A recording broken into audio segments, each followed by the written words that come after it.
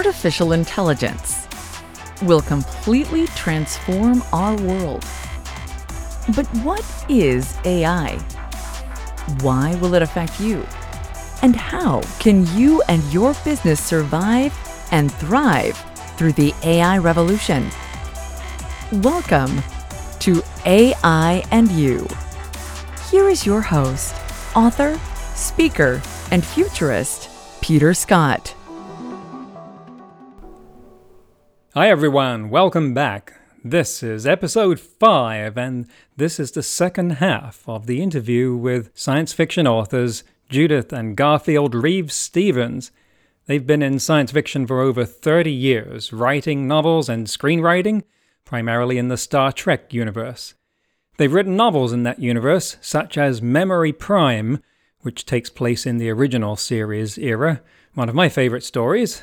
It's about Kirk, and it features an artificial intelligence. They were screenwriters for the series Star Trek Enterprise and had producer credits on that. If you know where to look, you can even see them on the screen in one of the episodes. They won the Constellation Award for creating the series Primeval New World. But they've not done just fiction. They've also helped Disney design theme park rides. They've even helped NASA with visioning their future goals through a space policy workshop. And that was one of the things we talked about on the last episode, along with their experiences as writers in the Star Trek universe on television, and what it's like writing during a pandemic. We talked about their experience of science fiction and its role in predicting the future, telling stories, and particularly about artificial intelligences, and some of their thoughts about what those might turn out like. They're credited together, they work together, they live together, and they speak together. You can hear this incredible back and forth between them, finishing each other's sentences as they respond to the questions and the discussion that we're having. Now, of course, science fiction writers primarily write to tell a good story, to entertain us. But what other functions does science fiction serve in our society? It occurs to me that science fiction is the goal-setting engine for the human race. Now, let me explain by analogy with my business and experience as a coach. People come to coaching generally with a goal, and they want to get to it, and something's in their way. That dynamic writ large, of course, is the story of the whole human race. But where do goals come from? What is the creation engine of goals with people? If someone comes to a coaching session without a goal, then we usually look to their complaints. What's wrong? Let's start with that. Well, such and such a situation is bothering me. Okay, what would the opposite of that be? That usually turns out to be the goal, or a good start at it. Similarly, a lot of what we try to do as a species is driven by these reactive goals. What don't we want to happen? We don't want our world to burn up under heat generated from a greenhouse effect. We don't want to choke on our own pollutants. We don't want to wipe ourselves out in a global war. When we turn those around, we establish some noble goals and institutions for addressing those things. But what about the other kind of goals? The goals that pull you forward towards something that hasn't happened yet. Those just come out of nowhere. Those are a function of pure creation. And when I talked with Judy and Gar, we got into creativity and what science fiction can do to help stimulate that for you. So what is it that precedes the creation of one of those kind of goals that pulls you towards something that hasn't happened yet? I'm going to suggest that science fiction is one of the things that pulls humanity towards that future by virtue of its imagination. It's not about getting away from something we don't want. It's about going towards something that we do. Now, science fiction is fiction that's not constrained by current scientific reality. But it has to be plausible. It has to be a universe that could happen. If it's a universe we know is impossible, then that's not science fiction, that's fantasy. I'm touching here on a topic that gets science fiction fans all riled up. They love to argue about it. They've been doing that forever. And that's great. Have at it in the comments, guys. But to take an obvious example of fantasy, for instance, as much as you might like Lord of the Rings and want to hang out with Frodo and Gandalf and Bilbo, You in your heart know that's not in our future. That's an alternate universe. It's not going to happen no matter how hard we try. But science fiction can look at things that could happen. Star Trek is a universe that most of us would really like to have happen. And aside from usual arguments about violating the speed of light, then there's nothing to say that it couldn't happen. Of course, a lot of scientists have been working really hard on that thing about violating the law of the speed of light. Look up the Alcubierre warp drive to see how much we're really working at making Star Trek happen.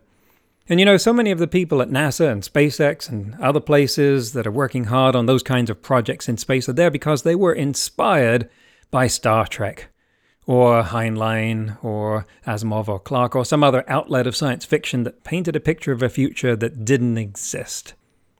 Now, just think for a moment about the commitment and the vision of these people, scientists and engineers who are doing that, who are working towards creating a future that they know they will not live to see, that their children may not live to see, that maybe their children's children will get to see it. That's what drives these people to do what they do, one little step at a time, one new robot on Mars at a time, one new satellite exploring Jupiter at a time. Yes, some people in this field are also there because they're driven by what they want to not happen. We're now in an era where we can see how the human race might cease to exist, either by some external event of a kind that has happened before or at our own hands. Now, by and large, most people in the world do not go to work thinking about how they can create a backup of the human race that will survive a planetary destruction. Unless you work for Elon Musk, in which case you probably do. But in either case, whether you're working towards something that you want or working to avoid something you don't, it's science fiction that beats within the hearts of the people who are pushing this as hard as they can. So I'd like to suggest that when it comes to the whole human race and our long-term goals, that it is science fiction, among other influences, but science fiction as a key influence, that creates those visions, that sources those goals. How far or how fast would we have gotten in the race to the moon if Jules Verne hadn't envisaged that 100 years earlier? So maybe science fiction writers are like the quirky, eccentric basement boffins, the research and development department of the human race, working to brainstorm all kinds of weird and wonderful futures so we can pick the best among them. In any case, disruption, which we're facing a lot of at the moment, is what happens when the future arrives faster than we anticipated. And so we'd better start getting better at anticipating that future. Who better to help us with that than people whose job is to transport themselves into all manner of weird, wonderful, scary, and fantastic futures? So without further ado, let's get on with part 2 of the interview with Judith and Garfield Reeves-Stevens. In the process of writing for Hollywood and being in that domain, I mean, you were right there. I saw the last episode of Star Trek Enterprise, and you were in the last scene, sitting in the back row of the Federation Hall. So you're right in the middle of all of that with your teamwork there. And what were some of the incidents where that tested you or grew you, that you learned from? Well, one of my favorite incidents was we had a tour of Houston space, the mission control, while they were doing a simulated shuttle mission. And the simulated shuttle, we were talking to the engineers there, and we started talking about a shuttle rescue mission. And the engineer told us about, they had already plans for that. If they had done, blue sky planning, and how they would fly the 2 shuttles sort of tail to tail and transfer people in ventral. Yes. Ventral. Yes. And so they worked it out, and we thought, listen, it was just an image that stayed with us. And then we were writing for Enterprise, and there was an opportunity where we had to transfer trip at warp from one ship to another, and we'll just do that. Couldn't use the transporter at warp back then. So we wrote a version of that scene where 2 starships, 2 NX-01 and NX-02, had to fly that close to each Yes. other and transfer trip. But we knew it was going to be expensive. So we thought, okay, with the existing sets we have, how do we write this? And we wrote it in such a way that it'd be very easy to film on the interior.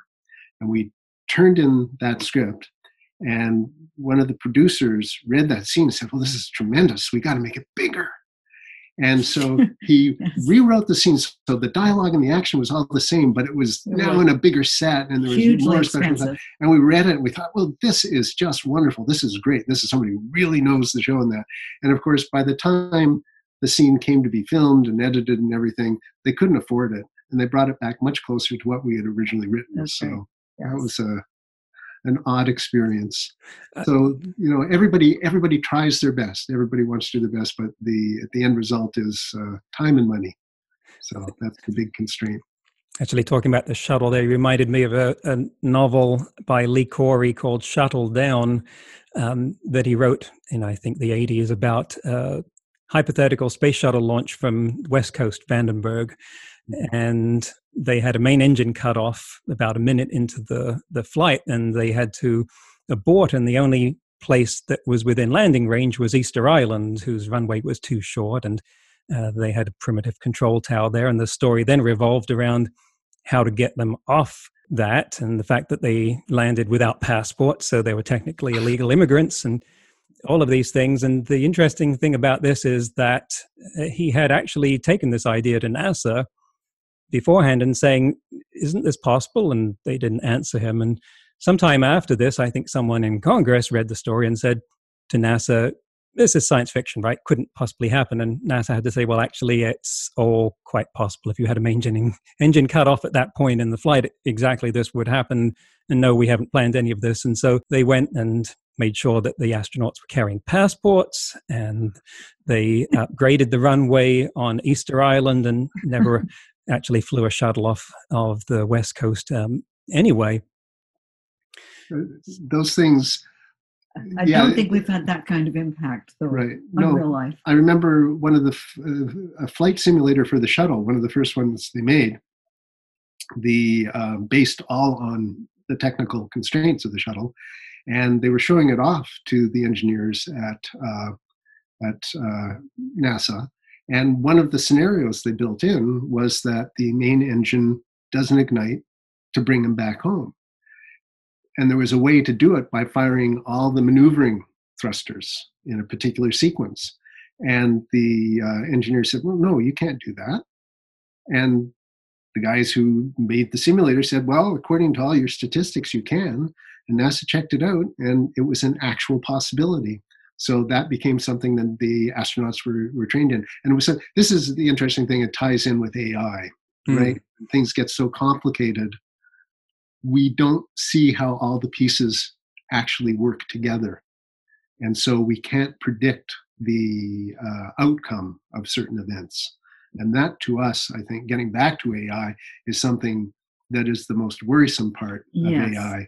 We don't know how it's going to do what we think we want it to do. And how they will achieve the decision that they have made. We won't necessarily know the steps that they have taken. And that is worrisome. It's a big issue in the field right now of explainability. And are you thinking there about artificial intelligences that are much more intelligent than we are? Different. Intelligent. Different. Again, the whole idea of trying to recreate a human mind without biology driving it is, does that mean we create a sociopathic intelligence? We were thinking that the intelligence we should be creating is the intelligence of a dog, because built into the dog's genes after hundreds of thousands of years is that they love human beings. And they've done the blood tests on dogs, and the oxytocin, the love hormone.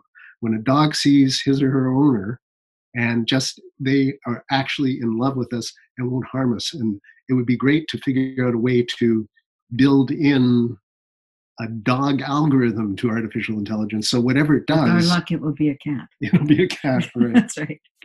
But just the sense that it will be the Asimov, the three laws, where a robot will not through action or inaction, allow a human being to come to harm. And yet all his stories were about ways in which those laws failed or were exploited. I was speaking to a conference of motivational speakers once, New Age writers, and gave them an exercise where I said, imagine that artificial superintelligence is developing right in front of your eyes. You are in the room as this thing wakes up and says, hello, who are you? And you have the good fortune to be there and address it in a conversation before its recursive self-improvement takes it beyond the point of being interested in that conversation with us any longer. And let's say you have 5 minutes. How do you teach something that's never been human what the best part of being human is, what it means to be human? I wonder what you would do with that exercise. What would you do in the same circumstances? Pull the plug. That doesn't always work. I think you've seen some cases where that doesn't work. I think it would be independent of the plug. Yeah, personally, and we've discussed this, we've written about this, humans are species in transition. And, 10,000 years from now, whatever has left the planet Earth to go to other star systems, probably won't be human, but they will be in some way descendants. They'll be augmented. Silicon. They'll be biology, silicon, what have you. But, we're just a moment in time. And I think if we're watching this super intelligence surpass us in 5 minutes, I think it's more you give them a postcard, you give them a memento of this is where you came from, and remember, and but that's about all we can do. Well, there were more than a few speeches by Kirk and Picard basically amounting to humanity is worth saving, it's worth keeping around, here's why. It would be nice if that happened. I don't know. I feel we're just going to be launching something, right? And it's going to take its own path. And I hope we're smart enough to be able to understand the path it's taking. Right. So, how did you get into this? Was there a defining moment where you woke up and said, "Oh, I'm going to be a science fiction writer"? Gosh, we were always readers. Always readers. Always readers. And when we realized that somebody actually wrote the books that we read, we both headed that direction. And there's a tremendous amount of room in science fiction. Yeah. You're not fettered. It doesn't mean you're not fettered by science. We rather like being fettered by science. But we never really wanted to just describe the world around us. We always wanted to do the world as it could be. The very first thing we wrote together as a team was a science and textbook series for kids, grades 1 to 3. Science Around Me. And we spent a couple of years on that, and we talked to ministries of education across Canada and taught classes and put it together. And that's when we knew we enjoyed working together and writing together. But boy, was it exhausting. And, the politics and the salesmanship that went into that. And we thought, well, we have to write something that's fun. And I had written a couple of techno horror novels at that point. And I remember we were talking. Worked in language arts. Right. And we thought, well, let's write science fiction. And Star Trek Memory Prime was the first science fiction book we wrote together. And it just took off from there. What a great start. If there's someone listening who's maybe not into science fiction right now, but is thinking, you know what, I could use a jump start of my creativity. I need to be thinking outside of the box more because the box has just flattened me right now, and I need to escape it. Science fiction is nothing if not escapist.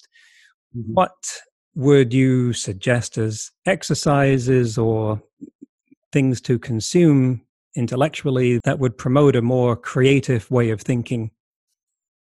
I would think that if you were reading a story and the best contexts that are developed in the story make you wonder what's around the corner, what's in the room that you didn't see, what happened when that character left the scene, and that might catch your to tell the story that was buried in that film or that book, but wasn't told. And we've often found our ideas develop that way. Mm-hmm. And in fact, in some of the Star Trek novels we've written, we've specifically started, with a page that's right from the television series, or right, these are the characters in the room talking. You saw this, and then where the television series cut away to something else, we continued the conversation. Or we began it before they even entered the scene, so that where had they come from? And that was interesting when we were reading the book, because you want to know what actors do, because that's a magic land to us. And Sandy Meisner had that book on acting. Yes, and it was that to prep for a role, it would be before the actor walks onto the scene, they should know where they're coming from. And when they leave it, they should know where they're going. And that might not be information that we would put into the script. But so it's something the actor has to And the best create. films, like the production designers, are wonderful. So something like Blade Runner, when it went on, you knew if you walked around the corner, you had a feeling of what you might see or you hoped you'd see. And those are we often get story ideas from that.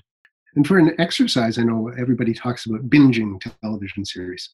And for me, I don't like to do that.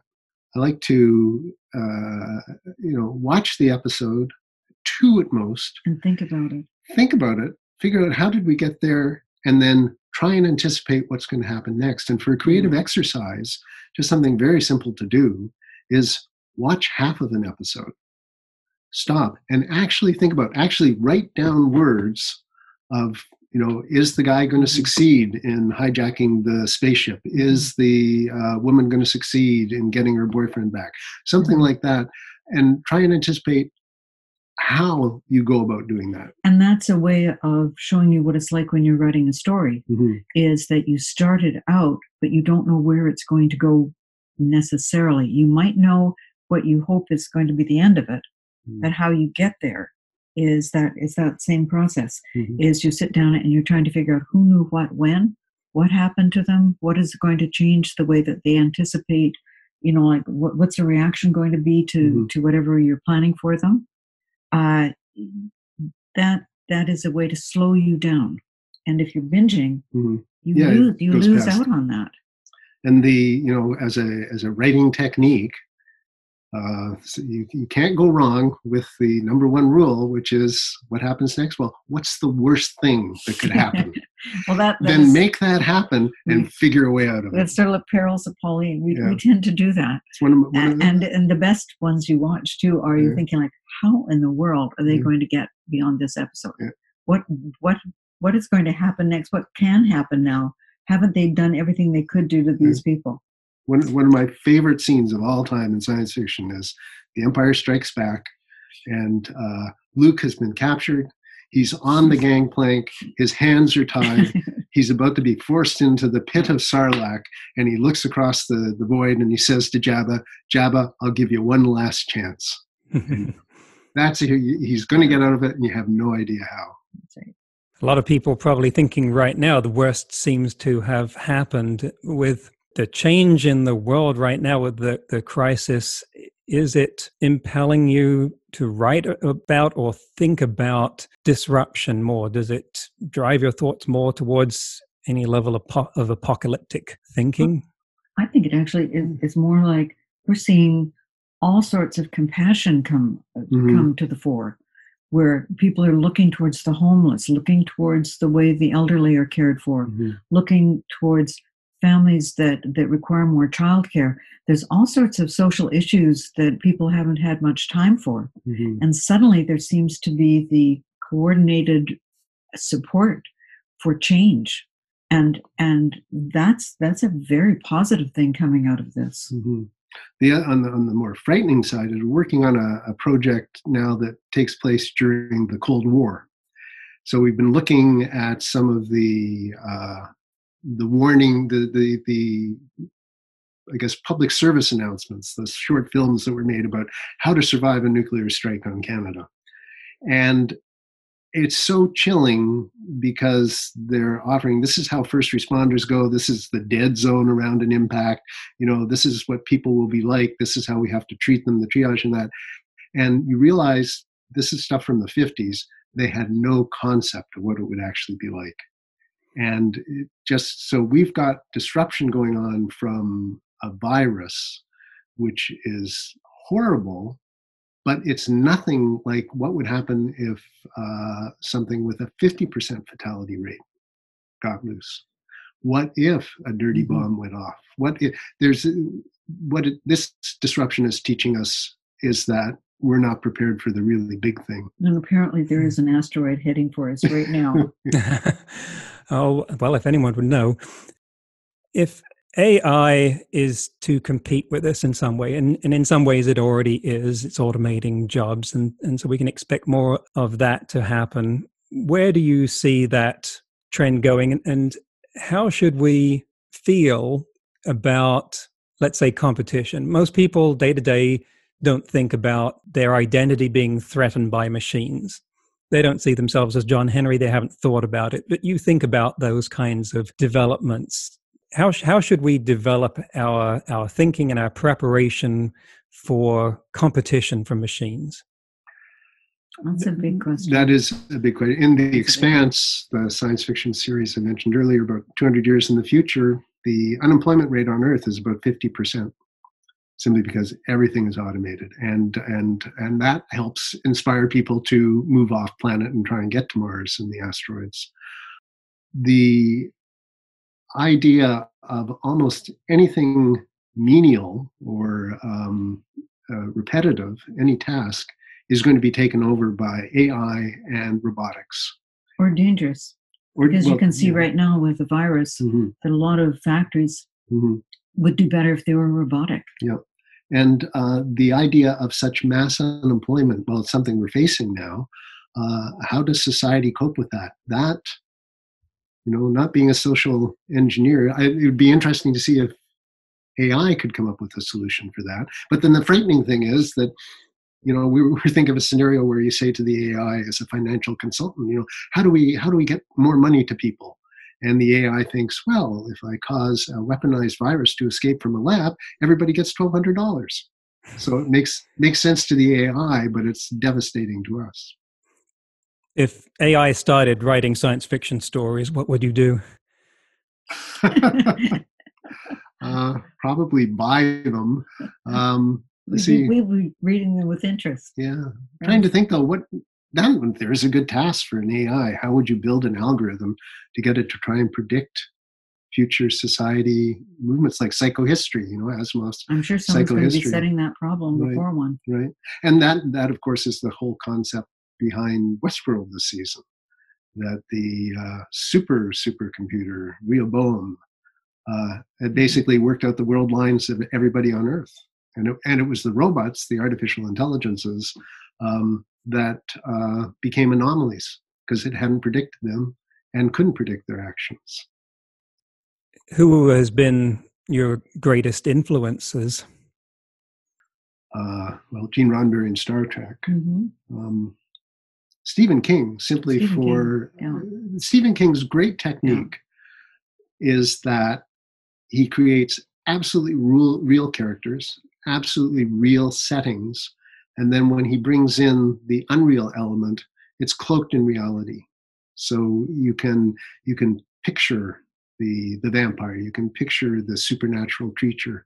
That's one kind. Dean Koontz always has hidden stories, stories he hasn't told around the corner in his books. And there are so many science fiction writers that have caught our attention. I think we love Nine Princes and Amber. We love there are fanciful ones too that have no connection, or we've got an Alfred Bester, or Andre Norton, and they're just throwing out ideas so fast that I think they never get past first draft when they write. Alfred Bester, definitely. Alfred Bester just packed with ideas. Yeah. But still, we're omnivorous, but we tend not to not to read stories about dysfunctional families Yeah. or about contemporary Yeah. reality. It is, we like people that, and also when you think of even stories like The Ghosts of Mars and Mhm. it just Bradbury, Ray Bradbury. This is a different kind. They're the lyrical ones, the technical ones. People like Baxter with huge ideas, or Yeah. Clark. There have been a lot of. The big ideas, I think, are the most inspiring ones. Hmm. People like Clark and Baxter. Listening to you, I think my original thesis of the hive mind has been proved out in the way that you're finishing each other's sentences here. When we were at Enterprise, they did call us the Binars. That's right. And a sister field of artificial intelligence is brain-machine interfaces, which looked like they were much further off in the future until some recent developments, most publicly Elon Musk founding Neuralink and saying that he'll have something within a few years. And what sort of potential is there for the change to us as a species if we had a device that could read or write our thoughts?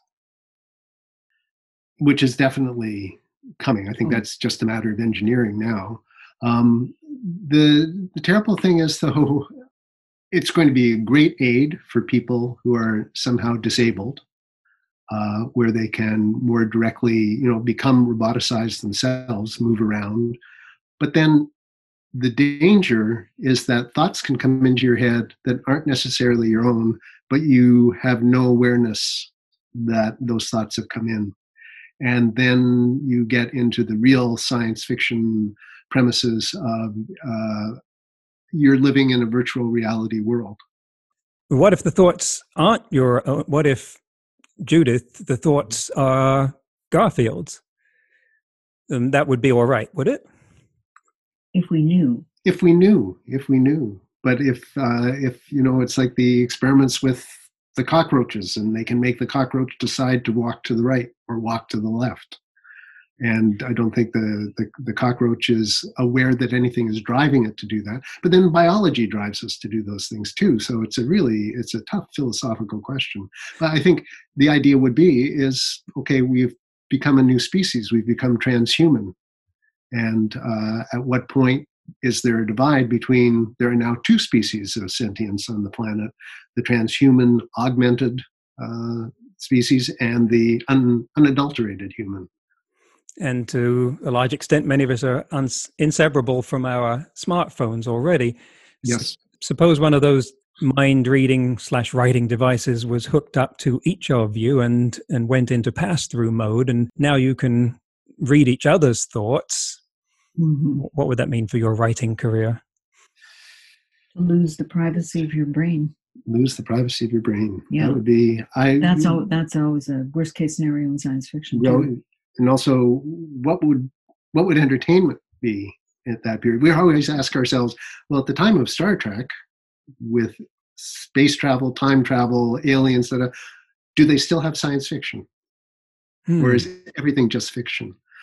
Oh man. But privacy issues, we're beginning to see that now with increased intrusion. And by the time it gets right into your thoughts, then you're into Forbin. Clark and Baxter collaborated on a fascinating book, Light of Other Days. And the technology in it eventually became a point where anybody, anywhere, could open a wormhole to any place or any time and observe what happened. And the concept of privacy completely vanished. You could look at anything, anytime, anywhere. And we got a glimpse of what society was like about 10 years later. And that's difficult for us to conceive of the impact that would have. And what would we be like? All of these big changes coming or potential, and if only there was so much more time available to talk about them, but we're coming up on the end of the show here. Tell us about your latest projects. I think you've got a new novel out called Wraith. Tell us about that and anything else that you want people to know and where they can find out more about you.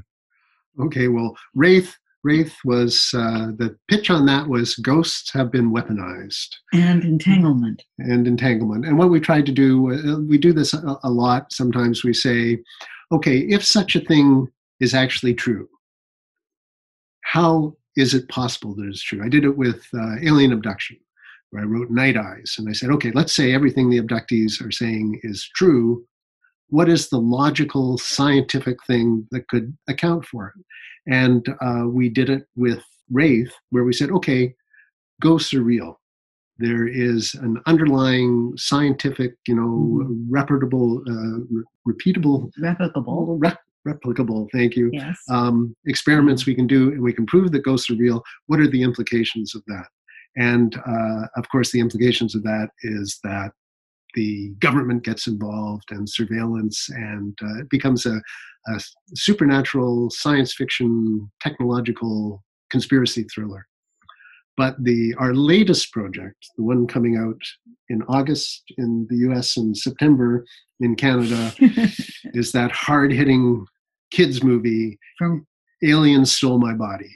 But that comes from Bruce Colville's children's book series. And 2 years ago, we wrote the screenplay for Aliens Ate My Homework. Yes, there's an escalation to the stealing of the body. It was for Universal. Right. It came out on Netflix. It was a lot of fun because it's just really goofy. Bruce Colville is a great sort of science fiction writer for kids. And that first movie did really well. So and to take it to the screen was a great sequel. deal of fun. And of course, we added things like projectile vomiting and all Always. sorts of things that are very interesting. Yes, that's right. Two kids, I understand. One thing that you'd like to be true 100 years from now. Landing on Mars in our lifetime. That would To see us leave Yeah. in a way that we're directed outward. Yeah, and to very eager to see what the results of the first study of microbes on Mars is going to be. And in the meantime, to take care of our own planet. Yep. Couldn't have put it better. Thank you so much, Judith and Garfield Reeves-Stevens. It has been an absolute pleasure. I hope we have the chance to do this again sometime, because it has been entertaining, informative, educational, very, above all, useful. And thank you for being on the show. Thank you for having us. We've enjoyed it. There you have it, folks. What a treat. Look up their author page on Amazon. I'll put it in the show notes. I have to tell you, I'm a dyed-in-the-wool original series fan with a capital fanatic, and they recreated those characters so well in their novels that I felt I was watching new episodes in my head. That's a real gift. By the way, if you didn't understand their reference to Bynars, those were a race of aliens in Star Trek The Next Generation from the episode 11001001, and they always went in pairs. They were inseparable. They complemented each other, finished each other's sentences. I'd say their fellow writers had Judy and Gar pegged all right. I think we need the kind of mind expansion they gave us, especially right now. One thing that's certain to emerge from this current crisis is that we will see a massive, sudden expansion in technology. It always happens at periods of great stress and crisis.